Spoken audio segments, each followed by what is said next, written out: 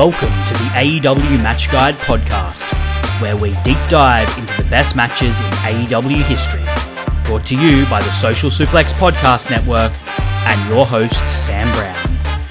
Yes, hello and welcome to the AEW Match Guide podcast. I'm your host, Sam Brown. Thank you for joining me.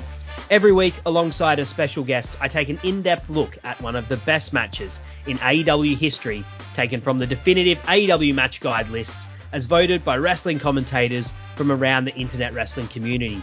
If you enjoy the show today, you can subscribe and rate it on your podcast app of choice, support the podcast financially on Red Circle, and make sure you check out all of the other great shows on the Social Suplex Podcast Network, such as One Nation Radio, Keeping It Strong Style, All Things Elite, the Grave Consequences Podcast, and Great Match Generator that cover all aspects of the world of pro wrestling. My guest for today is a man with a proclivity for positivity, Floyd Johnson Jr., the host of All About All Elite here on the Social Suplex Podcast Network. And we are looking at Cody Rhodes versus Sammy Guevara, the TNT title unification ladder match from Dynamite Beach Break on January 26, 2022. How are you going today, Floyd? I am doing great. I am very happy to be on the show. The show is All Things Elite, sir. Whoa, goodness me. Hey, you follow Social Suplex. You probably already know that. You've heard my voice before. I'm looking forward to doing this because especially you gave me a choice between the FTR and Cody, and, that's splitting my heart in half. But I picked this one because of my affection for Cody Rhodes, it being his last match in AEW, but more importantly for me is the first match in AEW Dynamite history was Cody Rhodes versus Sammy Guevara. And if you say, when you're looking at Cody Rhodes coming down to the ring after his tremendous intro, and you look to a right, you will see a large black face, and with a huge smile on his face, and it was me. I was there for Cody and Sammy's first match. Unfortunately, did not make it for their last match because you can't be at everything, but I was there for their first match. And for those of you who don't know Floyd, Floyd is a man who does get to a lot of things AEW, but even he cannot be at every single Dynamite. Look, Floyd, I'm really glad to have you on to talk about Cody for a few reasons. Number one, of course, anyone that knows you, and if you don't know Floyd, he is a giant Cody Rhodes fan, one of the biggest Cody Rhodes fans I know, but he is also a really fair man. So I think we're going to be able to have a really great discussion about the legacy of Cody Rhodes. And of course, at the start of this season 2 of the Match Guide podcast, I wanted to cover off the big events that happened in this year of AEW that, most of the matches are going to be covered in. So that's from Double or Nothing 2021 to Double or Nothing 2022. And of course, we've got the CM Punk debut. We've got the Bryan Danielson debut, covering both of those things. But there are very few things that happened in that year that were as big as Cody Rhodes leaving the company that he helped found. So we're going to have a chat about Cody Rhodes, what his, what the year leading up to this match was like for him. We're going to chat about the match itself, the ladder match, which was a big deal at the time, 5-star match from Dave Meltzer and all that, of course, really got rave reviews. And then, of course, we're going to talk about the legacy of the man Cody Rhodes in AEW. So I think we have got lots of really interesting ground to cover, and I think I've got the best possible person on with me today to do that, Floyd. My first question for you, though, to kick us off, as I said, you're a big Cody Rhodes fan, and I want to know, when did you become a Cody Rhodes fan, and what was it that sort of drew you to Cody Rhodes initially? So, been a wrestling fan all my life. I'm not going to go through that part of it, but because of that, Rhodes has been in my life my whole life, whether it was Dusty when I was born and first getting into wrestling, the natural Dustin Rhodes in 1990, and then when Cody came out with Legacy. And he came out, and I, of course, rooted for Legacy because it was son of the $1 Million Man, son of Dusty, and son of Bob Orton. So I was like, dude, these are people I grew up watching. Now there's their kids. I like them, but I was like, I never really fell in love with him. And then he did dashing and he did all the roads. The angle, the character that really turned me to Cody Rhodes, that what I'd say turned me from someone that supported him in a kind of an ancillary situation to someone that was actively like rooting for him, was Stardust. And people might say, Really? Stardust is terrible. Okay, that's the thing. Everyone knew Stardust was terrible, right? Everyone knew it was terrible. Including Cody. Right? No one more so than Cody. Cody. But you have never seen anyone put as much effort and as much thought into a terrible gimmick as Stardust was. Like, there were times when it came to Stardust where it was like he was playing it so well. I saw like, man, he could be John Cena, of course, was the superhero. He could be John Cena's Joker, because he played everything so irrational and just didn't care, and I was like, he gave me very much Joker in the Dark Knight vibes, right? It was everything was so random. So I thought he could be that for them. So I started like watching Stardust. I actually followed him on Twitter at this point. I had never followed many people on Twitter. I didn't really use Twitter at this point. And within, I started learning a little more about him. He was in the superheroes. He was in the comic books. And then they did the crossover with Stephen Amell. And at the time, my favorite TV show at the time was a show called Arrow. And the star was Stephen Amell. And they had that match at SummerSlam. I actually have Rob Schamberg did a special print of that match, and I have it actually signed by Stephen Amell and Cody Rhodes, because such a big fan of this. So I was a huge fan of Amell, kind of a fan of Cody, and then those worlds crossed over, and I became more of a fan of Cody. And when he left, and then you started seeing his indie run. I didn't really watch indie wrestling at that time, so I missed a lot of the beginning of the indie run. But they announced him as a member of the Bullet Club. They did the Bullet Club video, the American Nightmare Bullet Club video, and they said he was going to be at that next Wrestle Kingdom. And I said, okay, I'm going to watch that. He's actually the reason I ever saw Kenny Omega versus Kazuchika Okada. Otherwise, I would have never saw that match, that match literally changed how I watched wrestling for the rest of my life. Same here. Like, yeah, like when I watched that match, I was like, so there's stuff outside the WWE that's better than what's going on in the WWE. And that's what I'd say. That's when I would honestly say, everybody's like, if you have the internet, you're in the internet wrestling community. That is so untrue. Because my bubble was people that I knew, right? Yep. People, it was like, people I went to shows with. It was a very small bubble, and we talked about WWE. After Okada, after that match, right? That led to, and then All In, that led to me meeting my friend Jordan, then Jeremy, then Josh, and then Rich, and then James. That literally opened up my eyes. I mean, eventually you, of course, opened my eyes up to so much wrestling I had never seen. And they were like, well, Kawada kicks and Kobashi, and I'm like, oh, what are you? Let me show you about? this 90s All Japan. Yes, because in my head, my bubble, it was WWE. There was WCW. There was Impact. There was American Wrestling Television that was on national TV. I did not go out of my way to try to reach out and find anything else. And it started with the man Cody Rhodes joining the Bullet Club. That brought me into the world.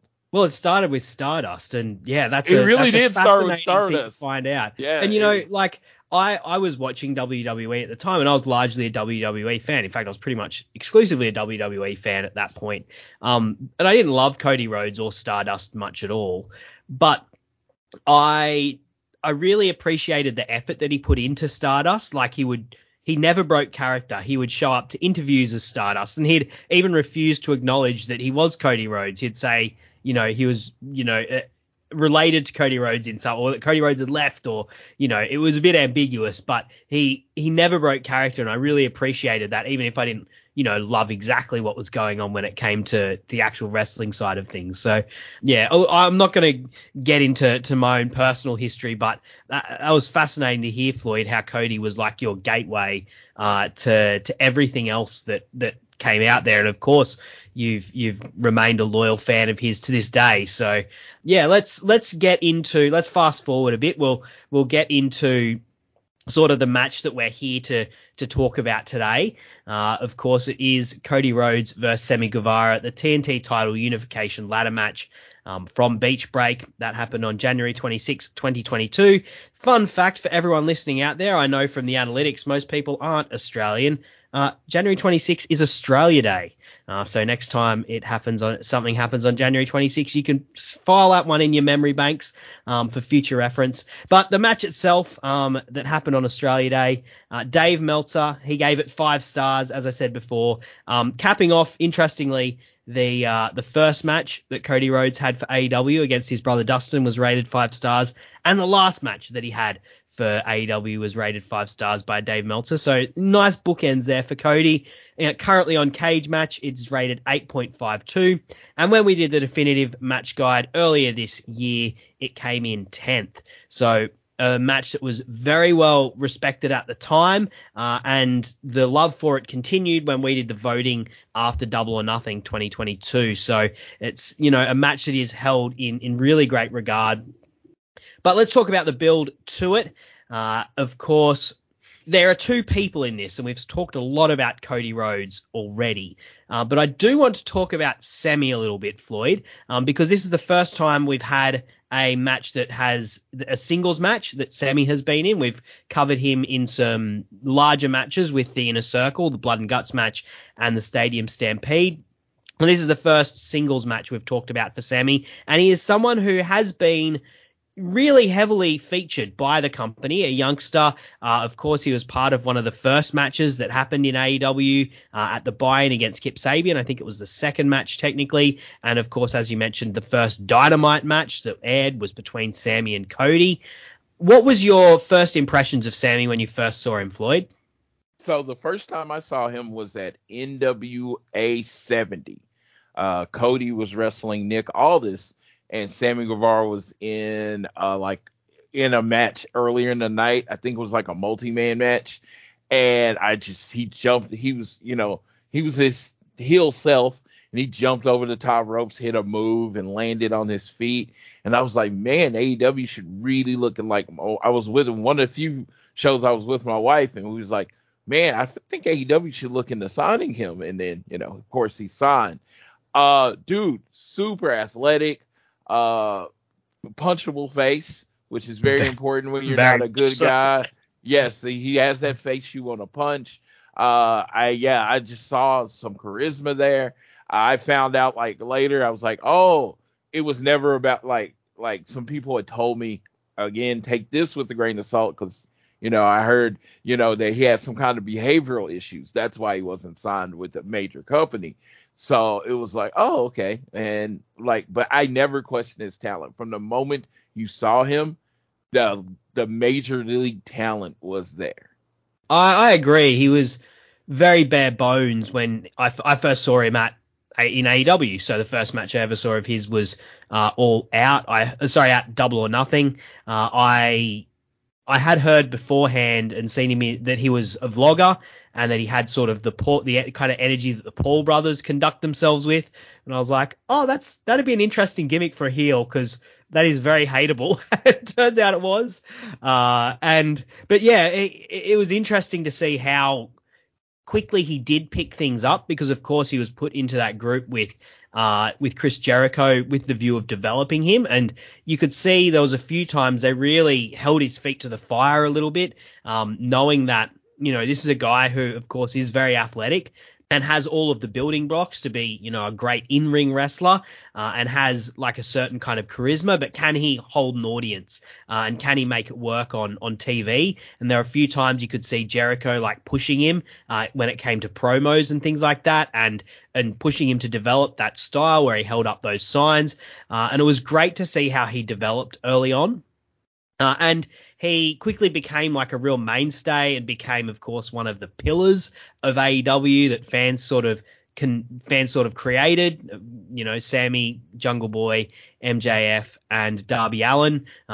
These four are going to be the future of the company. And that really sort of accelerated in 2021 when he won the TNT title from Miro. Now, of course, he turned face alongside Chris Jericho in the Inner Circle earlier that year, but really got a big push, a singles push, and won the TNT title from the Redeemer on September 29. And he held it until the 22nd of December when he lost it to Cody in a singles match. He then beat Dustin for the interim title on the 8th of January, defended it against Daniel Garcia, and then they came to this ladder match with Cody. What did you think of Sammy's initial singles run with the TNT title, Floyd? Okay, so I don't criticize Mr. Tony Khan very often, but when I do, it usually has something to do with the big booking of the TNT title. It started with Sammy, and it was just like, it was like, first of all, I don't think he should have ever lost it to Cody. Like, I just don't. I love Cody, and I want to say 3-time Cody champion. I really felt like he was super hot when he won the TNT title. Super hot. Was ready to go on that babyface run, and I felt like he really needed that guy. He was putting on good matches. He was putting on great matches, but he needed that feud where he was kind of the underdog. You had Miro, but you needed that feud where he could be his babyface self, be his explosive self. And I just don't feel like at this time, it had been like Sammy beat Miro, right? Miro's title reign was great, and between Miro and I guess Wardlow now, I thought every title reign in there kind of sucked. That would include Sammy Guevara's. And I'm like, they put him in there, and he put on some really good matches. But you didn't, that's the whole thing when I talk about, I will keep this very short, but very much where it's like, yes, you can have great matches. You can be in the ring, and you can be the best performance fighter. But do I care about you? Why you're fighting? And for a lot of his matches, like in between while he in his run, I really didn't care. It was just like, okay, that was a really good match. But I couldn't tell you anything about the match. No, the match immediately went out of my head after it was over. Yeah, it's an interesting thought because I agree that he was like at his most likable when he was building up to this run, when they had that stuff with Fuego going against Miro, and then Sammy ultimately like sticking up for him and sticking with his mate. That was the most likable Sammy Guevara has ever been. But when it came to the actual matches, he had matches with guys like Tony Nese, Jay Lethal, great wrestlers, but they're not telling like compelling stories. And the comparison I'd make is to Darby Allin, one of the other pillars. So, another up and coming guy, another very athletic, fiery guy. But the matches that he got to put on were against guys like Ethan Page and JD Drake, who just like beat him within an inch of his life. And so then when he came back, it felt so compelling. Whereas Sammy didn't get that sort of style. And I don't know if, that was something where they didn't think that he would be able to fire up like that as, an underdog sort of babyface as Darby Allin is. And maybe they thought that him putting on like these flashy athletic matches would be the key. But I think I agree with you that it didn't quite work. Honestly, Cody Rhodes could have been that guy for Sammy Guevara if, this weirdness with this interim title and, he beat, of course, Cody beat Sammy. But then like literally 2 weeks later, there was suddenly an interim title created and Sammy went up against Dustin of all people to win it. Yeah, it was just started. it felt like Sammy's title run sort of went from being hot to cold, and then they threw Cody in to try and get a full on star into it and heat it up again, and make it feel important again. But because of the way it got handled, it just felt messy. And because of, as we'll get to, because of how Cody was going at that time, it just didn't feel like it worked right. It felt a bit desperate. It felt like it came out of nowhere a little bit, I think. Absolutely. I just like, based on your point, it was like, yes, COVID, and it's one of those things you have to remember. COVID ruins things. COVID ruined this. Yep. Cody and his whole family got COVID. So whatever the plans they had for Cody and Sammy at that period of time got completely derailed. And because it got derailed, we got this match, and this match was amazing and it was beautiful. And unfortunately, I don't know how, depending on what side you're on, it ended up being his last match in AEW, and it was a beautiful match. So, without losing something, we don't gain this. Yep. Let's get on to Cody. Now, this is the reason I brought you in, as I said, is you're a giant Cody Rhodes fan, but you're a fair-minded fan as well. I think both of us can agree that, like, 2019, 2020, Cody absolutely shooting the lights out. 2019, he's probably the most important person in AEW, having that match against Dustin, had a great pay-per-view main event against Chris Jericho as well at Full Gear, the heart and soul of the company. 2020, obviously, he's not necessarily as high profile, or, he's not taking the main events, but what he did with the TNT, establishing the TNT title, was really important for the legacy of that title, creating a belt and creating an identity for the belt. And then, of course, what he did with Brody Lee to cap that off and finally handing the title off to Darby Allin. All excellent stuff we've covered on this show. You're not going to hear too many negative things from me about those 2 years. But what I wanted to ask you about, Floyd, is what do you think of 2021 for Cody? What was going on in 2021 for this man? Directionless hot garbage. That's what was going on. That's hard for you to say. I know. Yes. I mean, that broke my heart. It was harder for me to watch. Yeah. Because I'm still, I'm part of the Cody Brigade, and I'm just like, and everybody's like, well, he doesn't seem to have it anymore. And I'm just like, I always felt like it was very easily fixable. I always thought it was easy to fix Cody's relationship if they wanted to.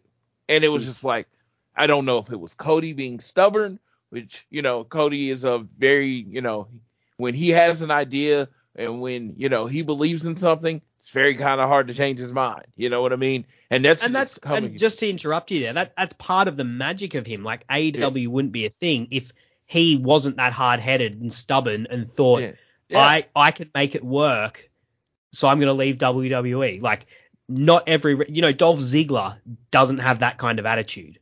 And that's not a slight against Dolph Ziggler. It's not who he is. And the guy is phenomenally rich and, gets to do all sorts of things that I'll never get to do in my life. But he doesn't have that attitude. Cody Rhodes does. And it's a blessing. It gave us AEW. But, yeah, as you're saying, it also has its drawbacks, I guess. I mean, he was cool. He should have been heel. From the Anthony Ogogo turned him, like, I think he was already getting booed, kind of.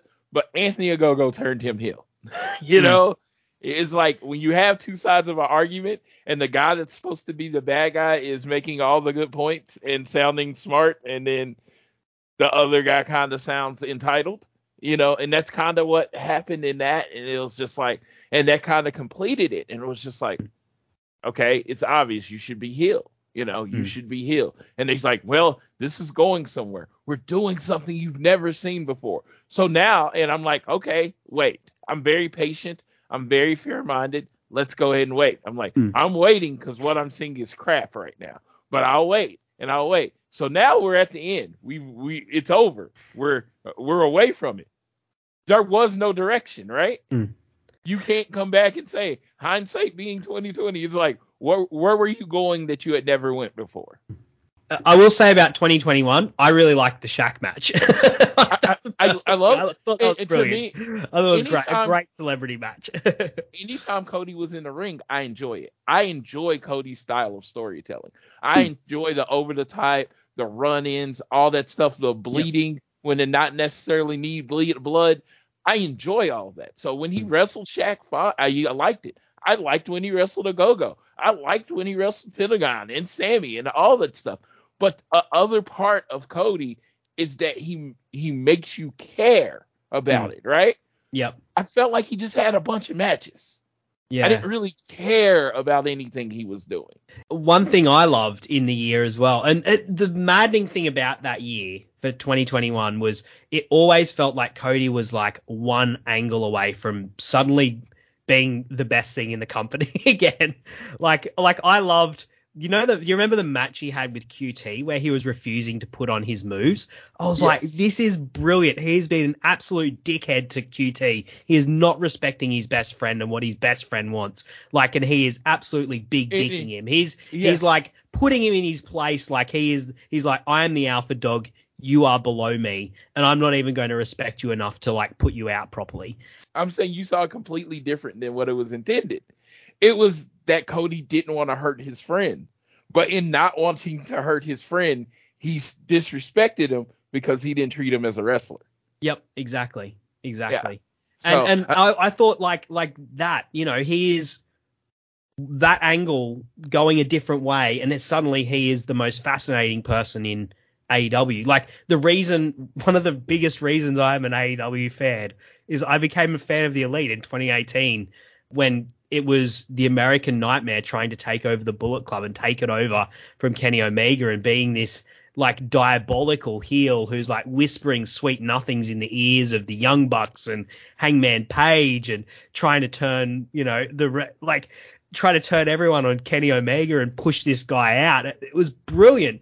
And I was like, let's get to that brilliant Cody again. And it just constantly felt like, even, you had the Malachi thing. And it felt like that was a moment away from him suddenly being really, like the most interesting thing. But it just, I don't know, it just never clicked in 2021. It was, and look, I've been in your shoes, Floyd. Like, I'm a Jon Moxley fan.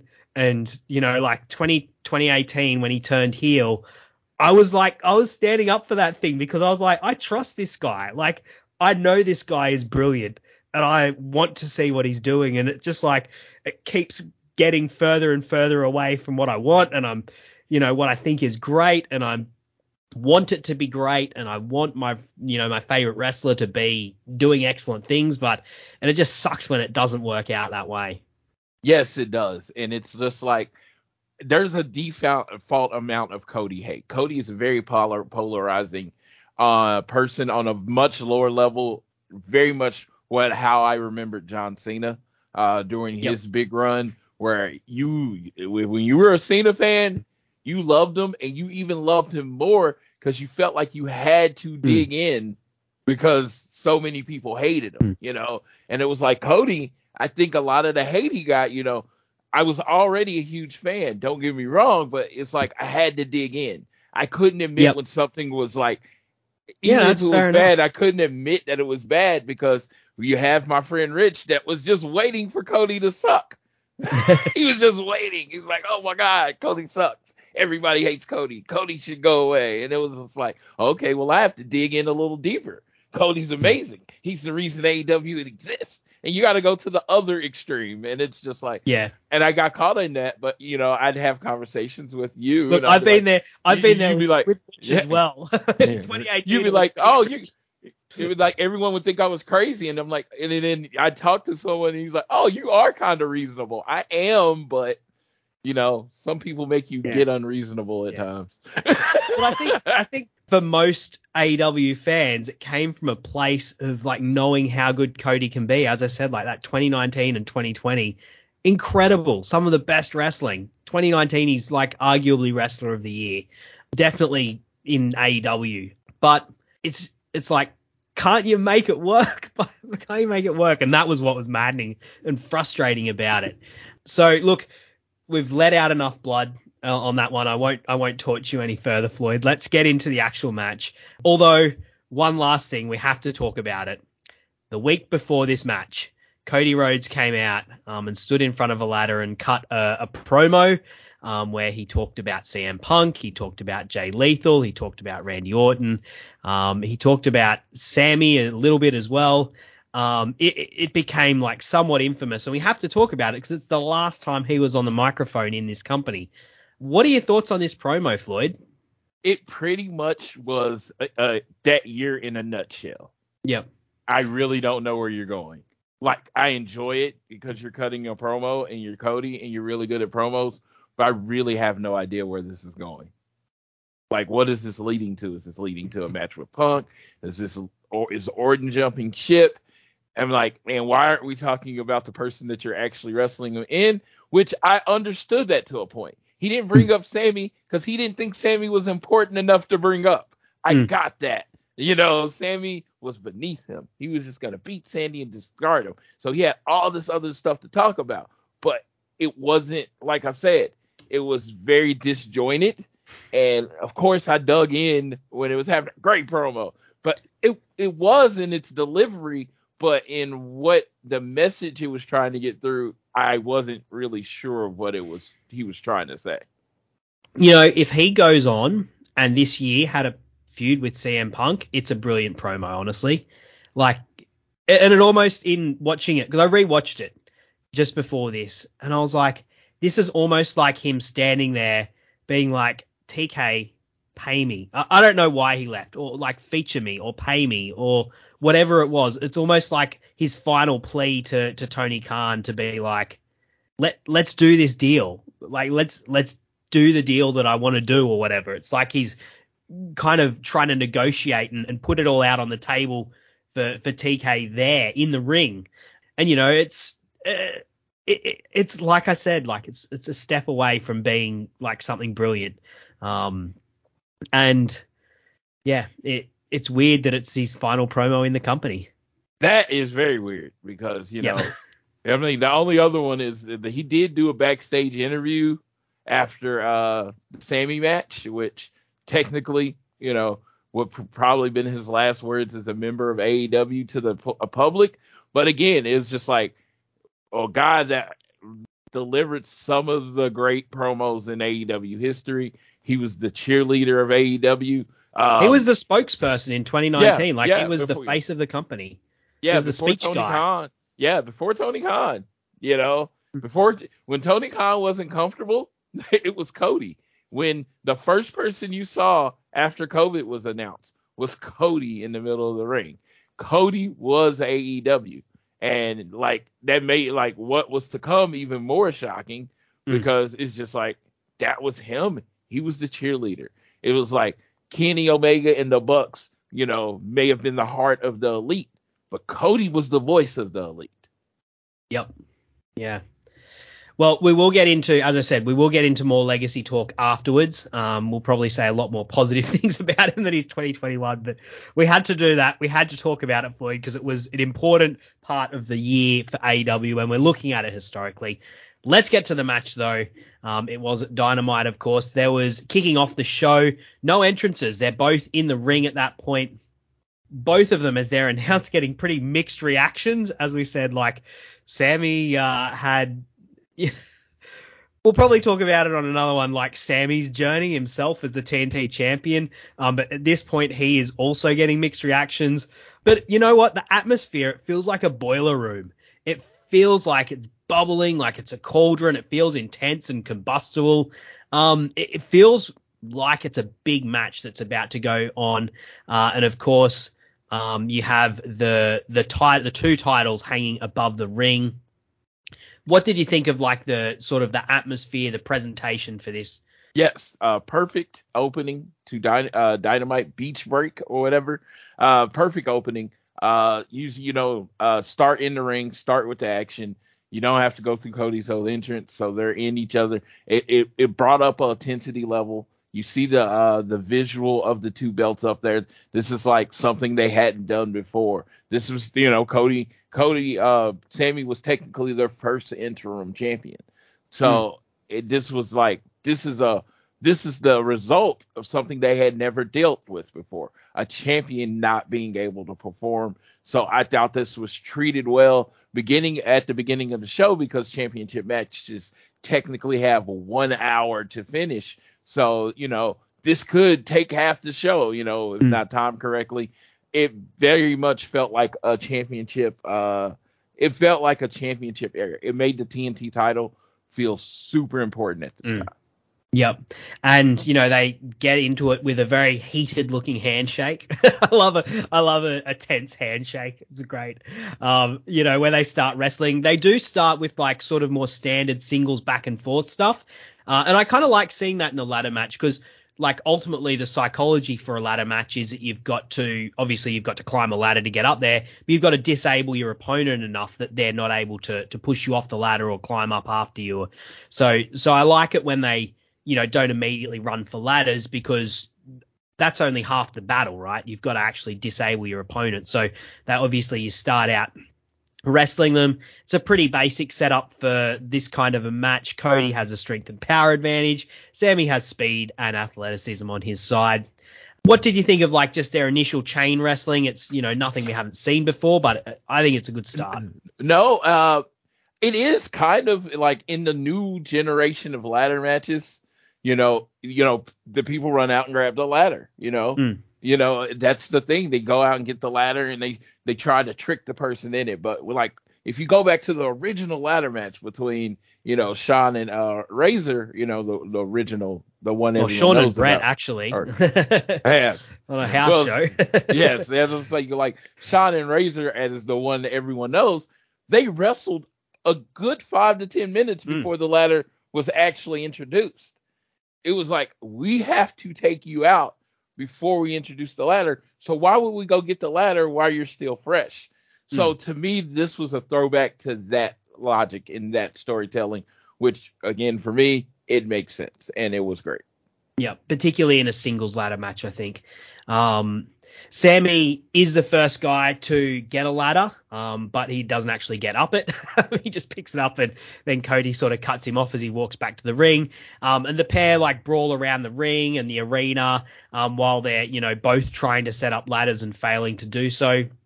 I like the progression of this match. Like how, as we said, it starts out with the, doing more traditional wrestling. Then they're on the outside trying, but not being able to get the ladder match up. And then building up to, inevitably when they do climb up, it's not something they've done straight away. It's like you've earned that right, and you've earned that moment to actually get a ladder up and start climbing. The build. They built to the ladder. Yes. Now, the first major spot, of course, this is a ladder match, so a lot of it is going to be big spots. And what I wanted to do was just sort of list them off, and we can just talk about them all in general. But the first major one is Cody superplexing Sammy off the top of one of the big ladders. This match is famous for one specific spot, but there's quite a few of them. There's, that superplex. There's Sammy getting thrown into the hinges of an upside down ladder. He gets thrown in stomach first, and it sort of pinches him and like squeezes him a little bit. There's a figure 4 through a ladder. There's Cody throwing a ladder at Sammy when he's going for a springboard off the top rope. There's, of course, a giant cutter that Cody is climbing up one of the ladders in the center, and Sammy springboards off the ropes onto another ladder and wrenches Cody off the top of the ladder that he is climbing in the center of the ring and pulls him down. That's the big spot everyone remembers, and it is spectacular. There's Cody getting pinned under a ladder and then pushing it up, which sends Sammy off the top of, one of the larger ladders onto the outside. And then there's Cody hitting a crossroads on Sammy from about 2/3 of the way up the ladders in the center of the ring. And there's a moment which I'd completely forgotten about, but they both get marooned up the top with the referee moving the ladder out from underneath them, and they're both hanging on to the buckle that's got the belts on it, and they both sort of fall off. Those spots, Floyd, what are the ones that like stood out for you and that you wanted to hit the replay button on? Okay, so first one I forgot about today. They're on the outside of the ring, and then Sammy kind of does a springboard off the guardrail and does a cutter on Cody. It ends up Yes. looking more like a stunner, so it wasn't really. It was kind of it didn't look like it was supposed to do, but the idea was there and it was pretty cool. They did a pretty good job on commentary of covering for this. This is JR's favorite kind of match to cover is a small guy versus a big guy. That's his thing, that's like his number one match. So I thought that one was pretty cool because it really did kind of come out of nowhere and it showed a desperation from Sammy. It established the desperation for him going like he had never beat Cody. He's going to throw everything at Cody. I liked that one, how even though it was like a bit of a stunner, it looked kind of scrappy. And I like when moves look scrappy, particularly when, it's part of a chaotic sort of brawl and they're in the crowd at this point. He's jumping off the railing. So it's, it kind of looks, I like it when it's a bit scrappy and not necessarily picture perfect. Yeah, it was a thought. It was so funny. I had this thought while I was watching today. First time I've ever thought this. So if it doesn't come out fully fleshed out, it was a ladder match and Cody was Sammy's ladder. Huh. As in Sammy had not beat Cody.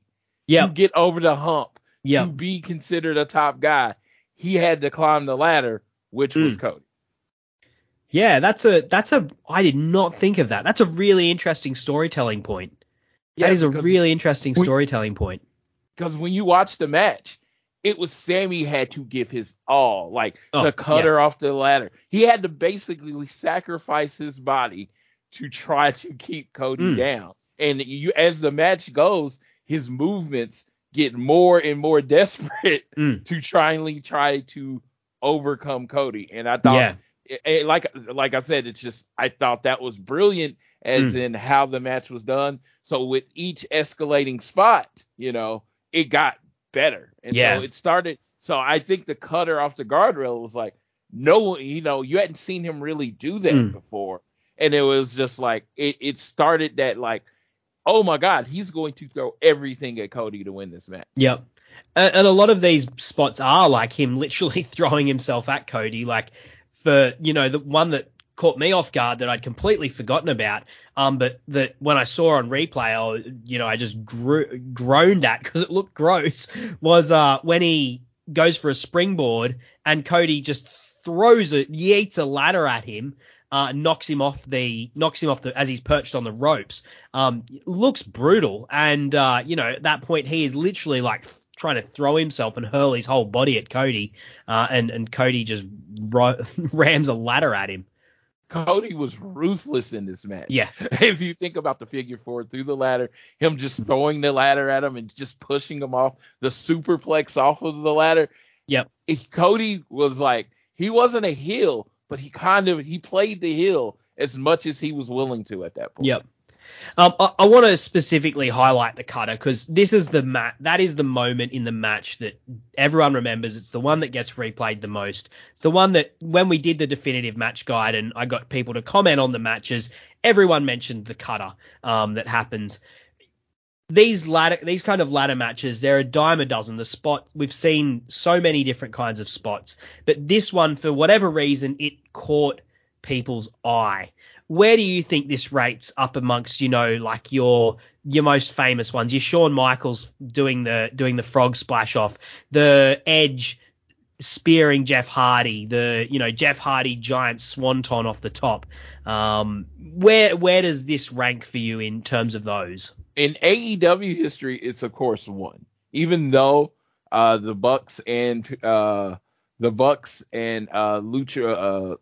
from I think the first Canadian All Out, Destroyer off the top of the ladder through a table. It's pretty gnarly. it was there, but it was just like I think this one more represented the ascension of Sammy. And when you take a moment and then you add a character and elevation with it, it does make the moment just a little bit more. And I feel like this is Sammy's had some great moments in AEW, but this is Sammy's definitive moment. The cutter off the top. This was him, like, I know even though the match didn't end right there, it was him conquering, Cody to a point. It's him climbing up that ladder. So it's much more of an emotional point for me. Yep. As far as in the history of wrestling, I don't think anything will ever be Edge, the spear from the spear from Edge Yep. to Jeff Hardy. I don't think anything will ever beat it. If someone does, I will gladly admit it. But as far as what is burned into my soul is, it was like something at that point. They had done so much stuff you had never seen before at the time, but Yep. it took it to another level. But this was great. And for Yep. AEW, it's probably their definitive ladder moment. Yeah, I think the difference between to make both of these things are insane. The Canadian Destroyer through the table off the ladder, and they're both absolutely mental things to do. But to do a comparison between the two, to quote Buzz Lightyear, one of them is just falling with style, whereas the cutter, like Sammy, has to soar up and grab Cody and then go down. And it's the soaring that is just so beautiful about it, like, and so graceful and so unexpected, the way he is able to like launch himself upwards and over the ladder and grab Cody and reach him down. It's brilliant. And Cody doesn't have to like lean into it all that much. He's not, it actually looks like Sammy is the one that's pulling him off, which is brilliant for the psychology of the move. And it's, yeah, as you said, it's the reason that there's a reason that this is the one that people remember. Yeah, it's perfect timing from both people. The jump, the catch, the drop, everything. How the sale after the move, everything was perfect about this moment. Yep. I don't think if they tried to recreate that moment, it doesn't come off as smooth. Yep. It just doesn't. It was just that perfect moment, the perfect anticipation for the match, just done well. Yeah. And to talk about, like you mentioned the story before of like Sammy having to climb Cody in many ways. It's a real, like, psychologically, this match, I really like a lot of elements to it in that, like, Cody is really going after Sammy's legs, his midsection, to try and stop that explosiveness.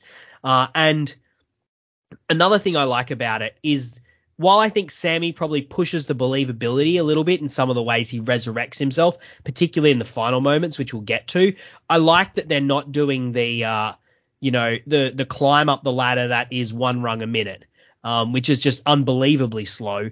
They're pushing a pace where it feels like, even though they might be fatigued, they are like genuinely trying to get up the ladders as quickly as possible. Yeah, absolutely. It in a lot of ways, it did change how you thought about a ladder match, because it did. I think, and this had to be on purpose between the two, the desperation of winning.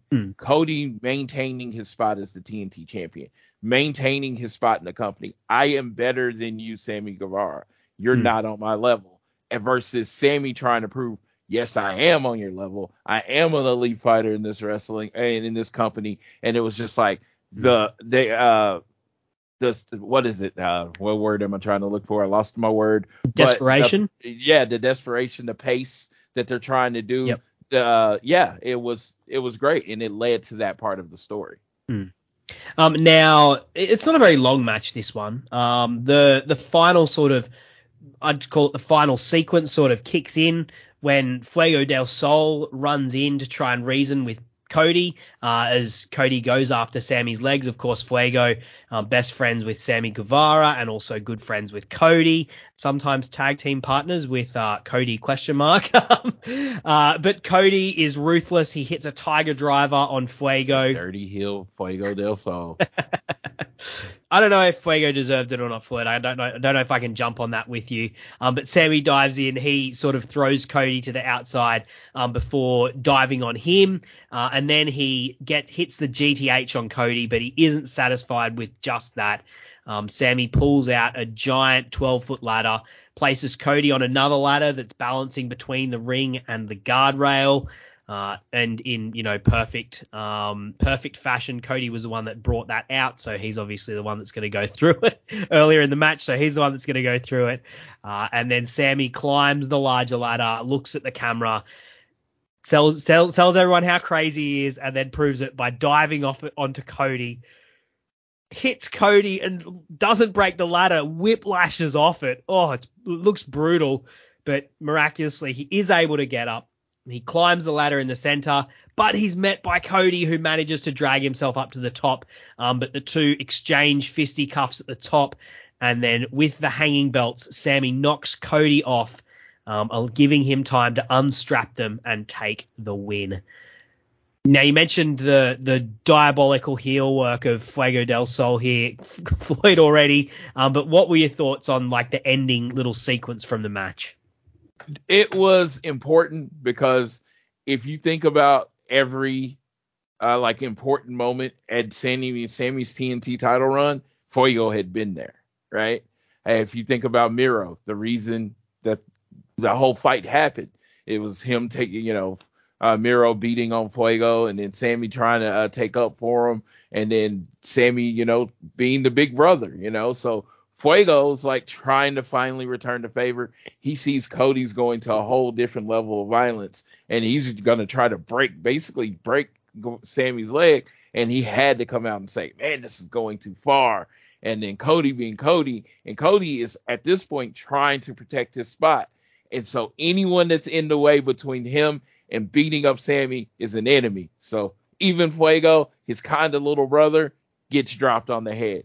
It was just like, it just showed the intent of the wrestlers, how important this moment is. And, a lot of these times when you're putting someone over, it becomes all about the other person winning, and this was showing a moment of where it was like how desperate Cody was to retain.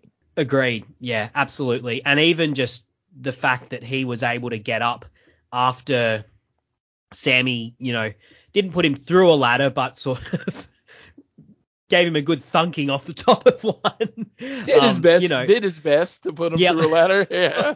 Oh, that moment when he whiplashes off the face, like him landing on the ground after he whiplashed off Cody off that ladder, was the worst thing that could have possibly happened to him. Yes. And I like the ending of it. One of the things with the Lucha Brothers and Young Bucks match is it's really decisive, their ladder match, the ending of it. And they don't end up at the top of the ladder, both trading fisticuffs. But that works for the story of that match.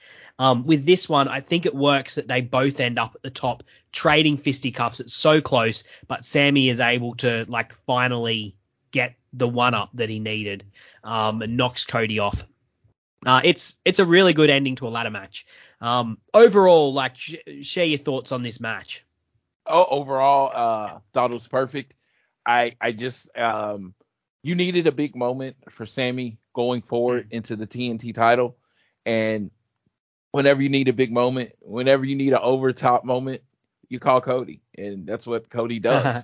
And this is what Cody does. This is like a ladder match. It's like, okay, this is gonna be great because Cody can be as ridiculous as he wants to. And then you have Sammy Guevara, who has basically the only person that I can say has less regard for their body and their safety is Darby Allin. That's probably the only person less, because Sammy will literally jump off of anything.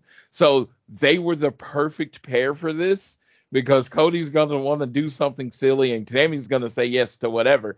So they were perfect in how this worked out. And, he kind of let me victory lap and, be like, hey, 5-star Cody Rhodes, 2 5-star matches, because that's what I call him, 5-star Cody Rhodes, because he can throw one out anytime he wants to, but in this case, it was just like, yes, that was great. And in this moment, I had this moment where, of course, at this point in time, no inkling or anything Cody was going anywhere. But at this point in time, it was just like, man, what's next? It didn't seem like there was a next for Cody. It felt really definitive. I'm not saying this like, oh, I know what happened. Like, I have conversations where I'm talking to my friends like, that kind of felt like that rivalry's over. So what's Cody going to do now? Cody is underrated on in terms of wrestlers that don't have any regard for their well-being. Like, even the safest wrestler you can think of, like I don't know, who would be the stereotypical pick? The Miz, right? Even the safest wrestler, compared to a normal person, has no regard for his physical well-being. But Cody, like, he doesn't get I don't think he gets credit for it because he doesn't do flip. He's not little and he doesn't do flips, but he is an absolute psychopath who will do anything for wrestling. He will give his whole body for wrestling. He will literally set himself on fire. He will set himself on fire. He will wrestle with a ridiculous injury. He will cut himself to no end, and he will like do crazy ladder matches like this one at the blink of an eye, like at the drop of a hat, and he'll do it all for wrestling. Like he is an utter psychopath, and he's with another person who's exactly like that, Sammy Guevara. And so it was always going to be spectacular, this match, but overall, I think the things that I like about it most, and I'm not a guy who loves ladder matches, honestly, but the things I love about it is I love the progression. I love the way that it's structured. As we talked about, it makes them earn the different spots. They're not fighting on the top of the ladder until like the last beat of the match, which is really good. It's really brilliant that's like the final bit of the match is them fighting on the top rungs of the ladder, and they haven't got to that point yet. It shows that they've paced and structured the match so well. And as I said, I'm not a giant ladder match fan, but this one is amongst the best. It has to be said. And yeah, while I was, on the match guide show where we unveiled the top 10, I was disappointed that this at the last second picked the Bryan Danielson Eddie Kingston match to be in the top 10, like on the last round of votes that I entered into my little spreadsheet. I think it's well earned that this ended up in the top 10 for what it is, for what it represents, and for how well it is executed. Yes, and I'm glad it made the top 10. Cody needed to be represented in the top 10. But it was, like I said, it really did. Again, it kind of gave you a reset on Sammy's title run. Yep. From first title run, and it was like, well, you can go somewhere else from there. I don't like where they went afterwards, but they did have the reset at this point. Yep. Yeah. Look, let's get into sort of the legacy questions. As I said, we're going to talk about Cody, but we do need to talk about Sammy as well. As you said, this was a sort of could have acted as a reset for his TNT title run. But what do you think of Sammy's TNT title run all up? I'll let you answer that question, then I'll give my thoughts. Okay. So I just think he was never established as elite to me. And I think that was the goal of the TNT title. When you got it, that meant you were on that level. And I feel like largely, even after he got his title, he's kind of in a very similar position as he was before he won the TNT. Well, not like before, but before he won the TNT title, months before on the build-up. He's still kind of in that same position. And I think it has everything to do with how he was booked as champion. I think this could have acted as a reset, and this was easily the peak of the run that he had. But, the messiness coming in only got worse as things progressed with the way that there was another interim title at one point, and there was shenanigans galore and no one liked Sammy and Tay Conti by the end of this, so much so they had to turn them heel, and no one liked Scorpio Sky either. And that became the main feud for the TNT title. Sammy didn't get to have like the kind of show closing bangers that like Darby Allin did. And that's like, I guess, the easiest comparison because they're, two people who are pegged on the same level. They're like not established guys like Cody or Brody Lee. They are up and comers who are like, these are the future of the company. And Darby Allin left the TNT title, run looking really, really strong. And, like Rich and James on One Nation Radio were saying, like, why is Hangman Page being spoken about as the next AEW champion when Darby Allin has proved himself to be such a reliable champion as TNT, like genuinely drawing numbers in TV main events and drawing interest and putting on great matches, whereas Sammy left the TNT title run being like, this guy needs to hit reset again. He needs to get back with Chris Jericho, which like he'd previously sort of grown out of. It was just messy. And I guess the build up to this Cody feud was sort of, I guess, red flashing lights for that. And people blamed Cody a lot for that at the time, but maybe it wasn't all Cody. It wasn't. I think there was a lot of people to blame. I mean, could Cody have been a part of it? Yes. Cody tried to fix it. He did on his way out. He tried to fix it. But it was like, I don't know. I generally have a really good idea of what you can do. I can be like, okay, if you just do this, this or that. I don't know what would have fixed Sammy's run. I don't know at this point because it was just so much happened, even stuff out of his control with the COVID, that it was kind of snake bitten. Yeah, and it also at that point he was getting shuffled behind guys like Punk and MJF having this incredible feud, yes. Danielson and Moxley having this incredible feud, and like he just can't match that level of star power because he isn't a star. Like Eddie Kingston and Chris Jericho, like he is not a talker like any of those guys. He's a stunt man. He can do better stunts than most of those people, but he's not a wrestler like most of those guys. He got put into the crunch of the star power, and the TNT title, which was probably meant to help him float a little bit, didn't help in the end, I guess, which is a shame because, he is someone who still has a lot of potential, particularly as a heel. And maybe the next thing would be to try this again with him as a heel. Yeah, and I think it is. I think that's where you go. I don't know how long it's going to be before you get there, but that's it. Sammy's a top heel.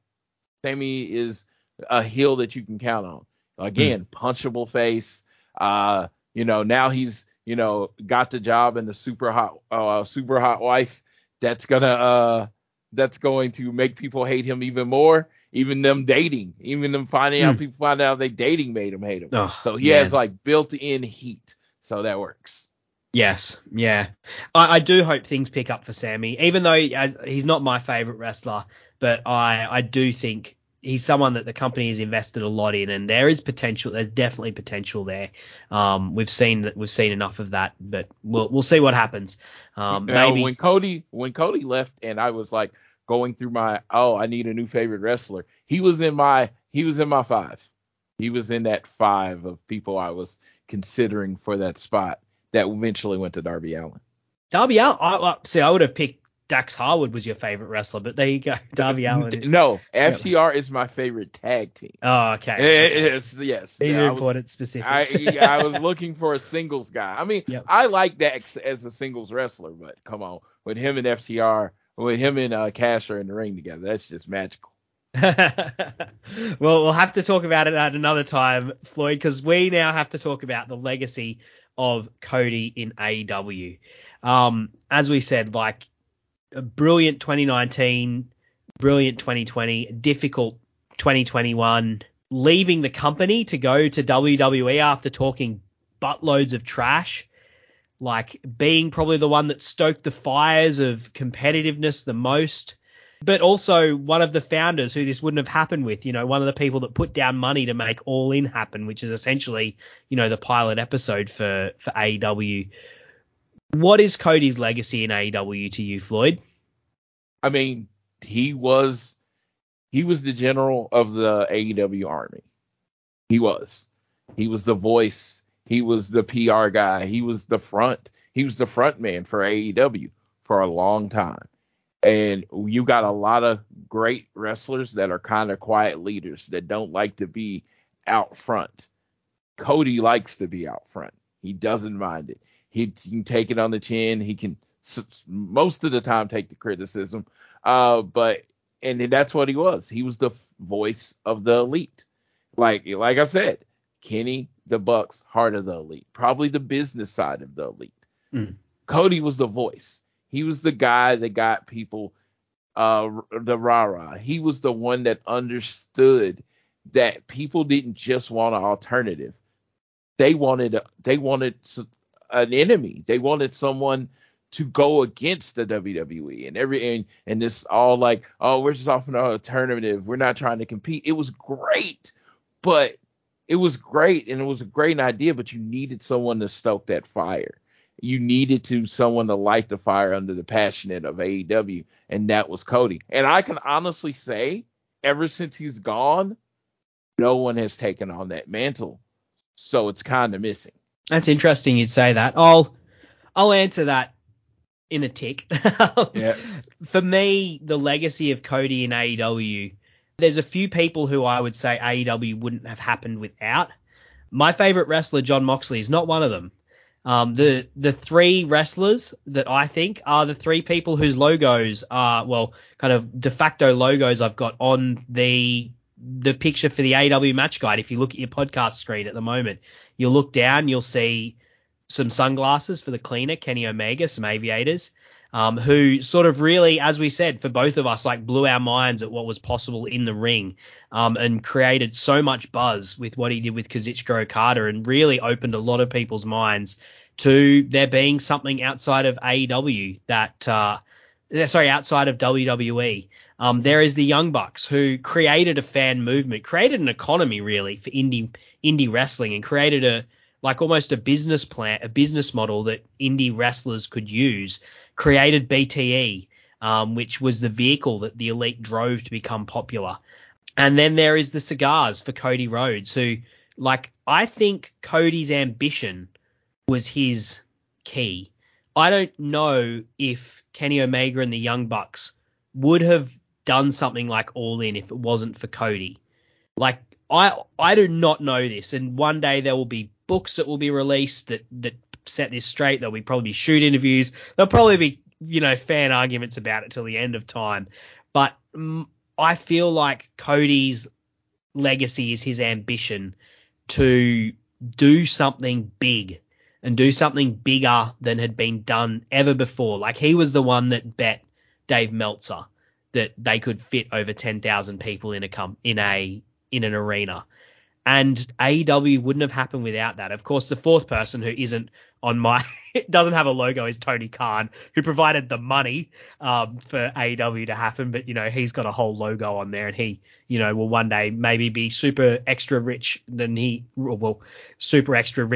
already is because of what happens with AEW. But Cody is one of those people, and without him, it wouldn't have happened. And particularly in 2019, he played a central position, not just as that speech guy, but, the match he had with Dustin Rhodes at Double or Nothing did so much, I think, for the company. It was the match that everyone was talking about afterwards. It felt like something completely different, in the same way that Kenny Omega and Kazuchika Okada felt like something completely different that no one had seen before. That Dustin Rhodes Cody Rhodes match felt like something no one had seen for so long. And it opened a lot of people's eyes to AEW, and he will always have that position as one of the, the hearts of AEW. But for me personally, him leaving didn't necessarily leave a hole, because I feel like the position that he existed in sort of almost got filled before he left it, and that was part of the problem, is that he was no longer the heart of the company. Guys like Eddie Kingston, John Moxley, and then later on CM Punk sort of became that heart of AEW in some ways, and like the faces of AEW in the way that Cody was. And I think that was part of the issue with him in the end, was that he still saw himself as that. He still wanted to be that. And fair enough, he deserved so much for making AEW happen, but he just wasn't that anymore. And that was just something that, could never be reconciled. So I would ask you, just based on your comment, who would you say is the voice of AEW right now? The voice of AEW? Yeah, who's the cheerleader? Who is the make sure you're watching the show kind of guy of AEW? Right now, this instant, Yeah. John Moxley. He's not. He is not. Not in the same way that Cody. Not in the same way that Cody. Because I'm like, I'm like, I've never seen this man on Twitter or social media. That's not what I mean. That's not what I'm like, that's the microphone of the world, right? Yeah. I get what you're saying. That's not what I mean when I say John Moxley and the heart of the. What I mean is the heart, as in like this is the guy, John Moxley and Eddie Kingston, probably to a lesser degree Hangman Page, but these are the guys who are the emotional heart of the company. Yes, but fair enough. Like I will agree with you that no one is fulfilling that role that Cody is. Like, you know, none of those guys are having a TNT reality show or going on as a judge on the big Go Big Show. Yeah, no one has filled that position. Yeah. Yes, that's what I was meaning. We were talking about different things. Different things. Yep. Yeah. Cody was kind of the spokesperson of AEW. He was out there in the world letting people know AEW exists, and I don't think anyone's doing that anymore. Down the line, I reckon MJF could do that as well when he turns. Oh, he definitely could do it. I mean, I'm not saying I am not saying the position can't be filled. Yeah. I'm saying the position hasn't been filled. Yep. Yeah, that's it. Yeah. But no, as far as the heart and soul, yeah. Mm. How did you feel about Cody leaving AEW? I was waiting on this one. It was always the plan for me.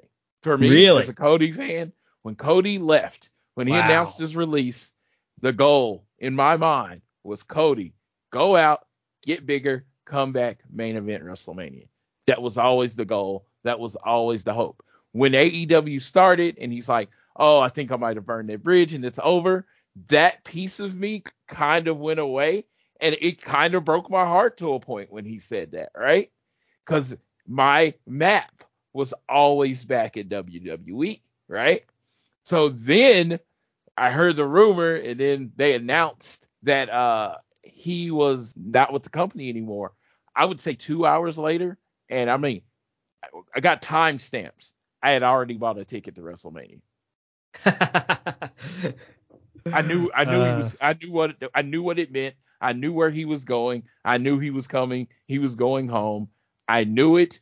And, you know, first step of the plan, show up in WrestleMania. Second step of the plan, main event WrestleMania. Let's go. And third step of the plan is win the belt, I guess. Yes. No. To be completed. Yes. If he ultimately, I got the pencil, he's the guy that beats Roman. You know. But that's interesting that you had that reaction, because I honestly had the absolute opposite reaction. Like emotionally, I get why. Like I've explained why I think he left. But emotionally, for me, I was thrown for a loop. Like for me, and I think there's a lot of fans who felt like me, maybe even feel even stronger. Like I felt a little bit burnt by some of it because of the way he talked about things early on, and stuff that I really bought into. And I really bought into Cody Rhodes as like the revolutionary.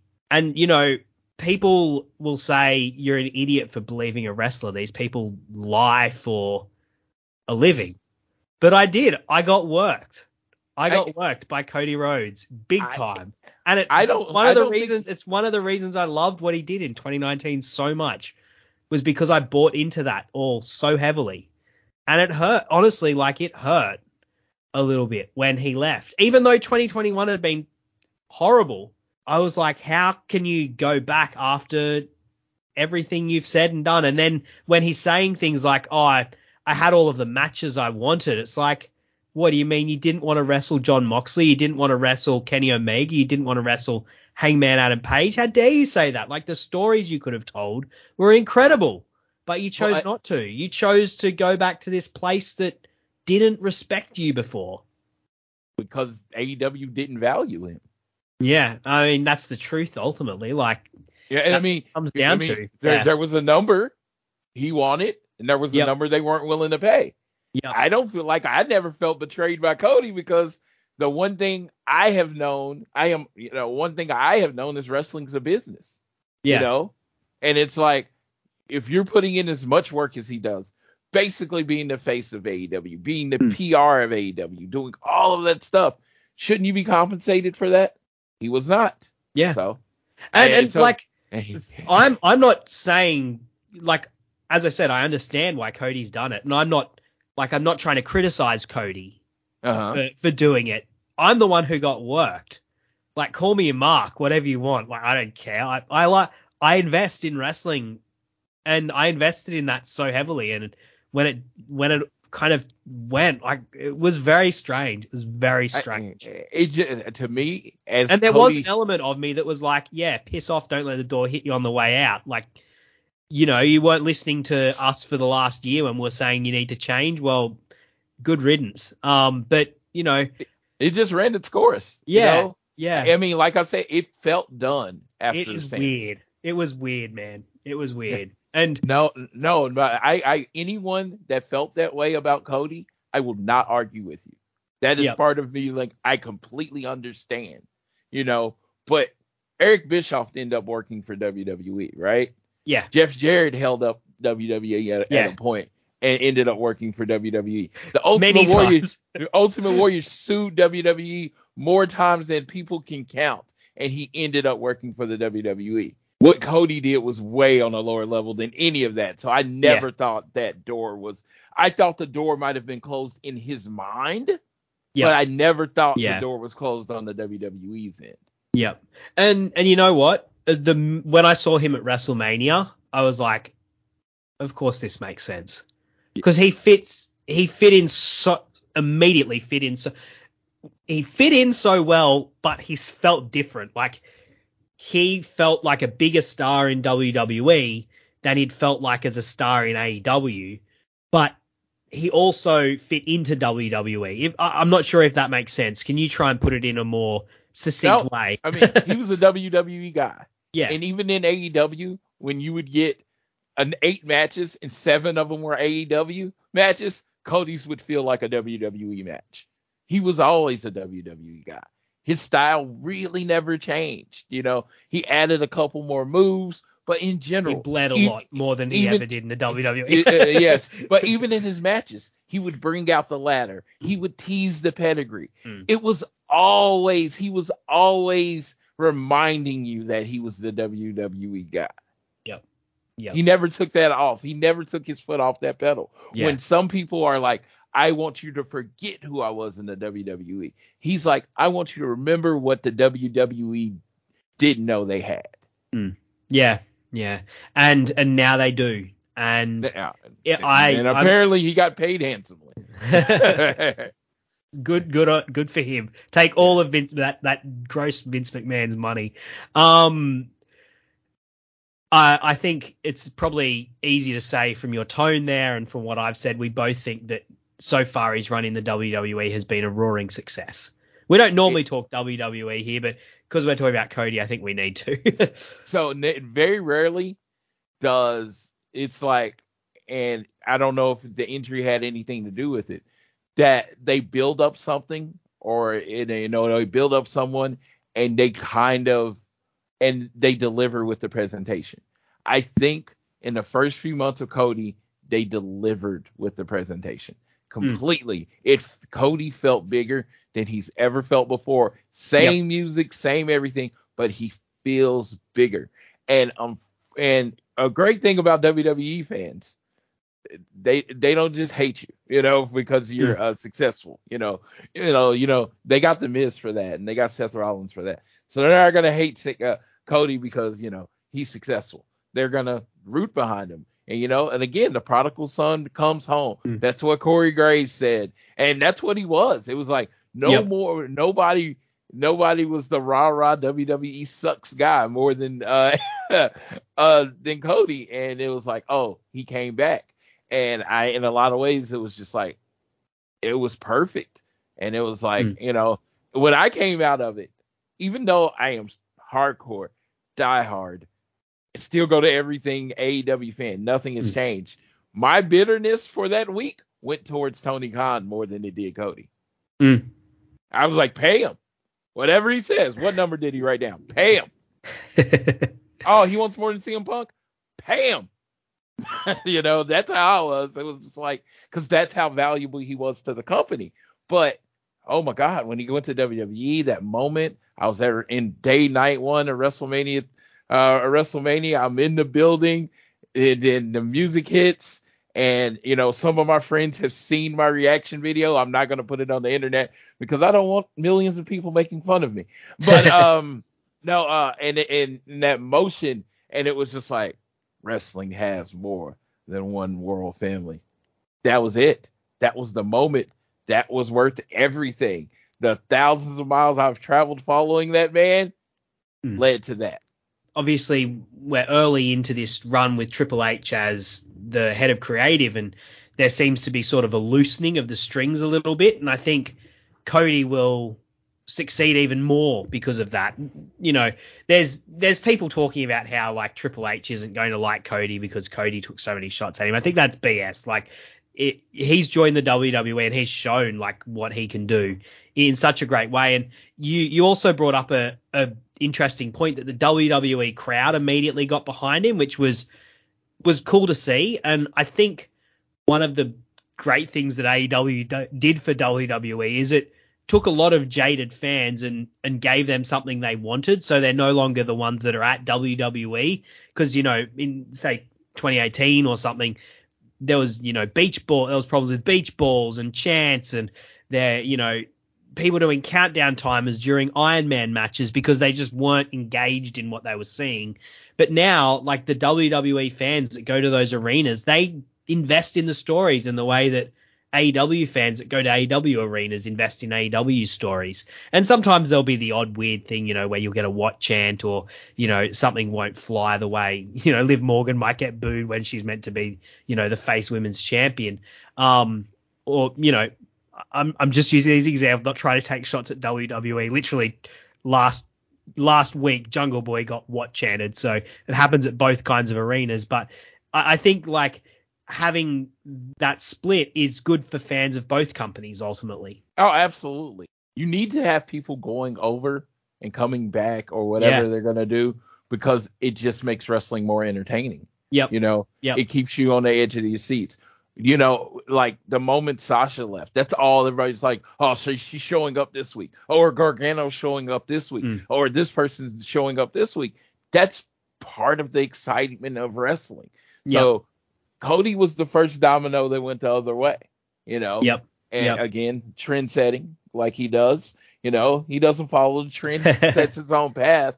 And, we'll see if anyone else does. But that was okay. Final question, and this is putting you on the spot a little bit. I didn't warn you about this question, but final question for the day: who's the next big name to jump across from AEW to WWE? I don't know how long his contract is, so I was not able to look this. But if I said anybody, it'd be Ricky Starks. Ricky, yeah, good pick. Good pick. One of Cody's boys. And he's great on the mic. Yep. He's got TV good looks. Yep. I mean he fell through the cracks and he never got the spot there, but he's probably a more WWE guy than anybody in the I mean, the only other person I could think of is like someone like that would be as close as Ricky Starks as Wardlow. But I think Wardlow is going to be pretty loyal to AEW. Yeah. A lot of people would say MJF because obviously he is someone that any wrestling company would be interested in. Like all Japan should be trying to sign MJF as far as I'm concerned.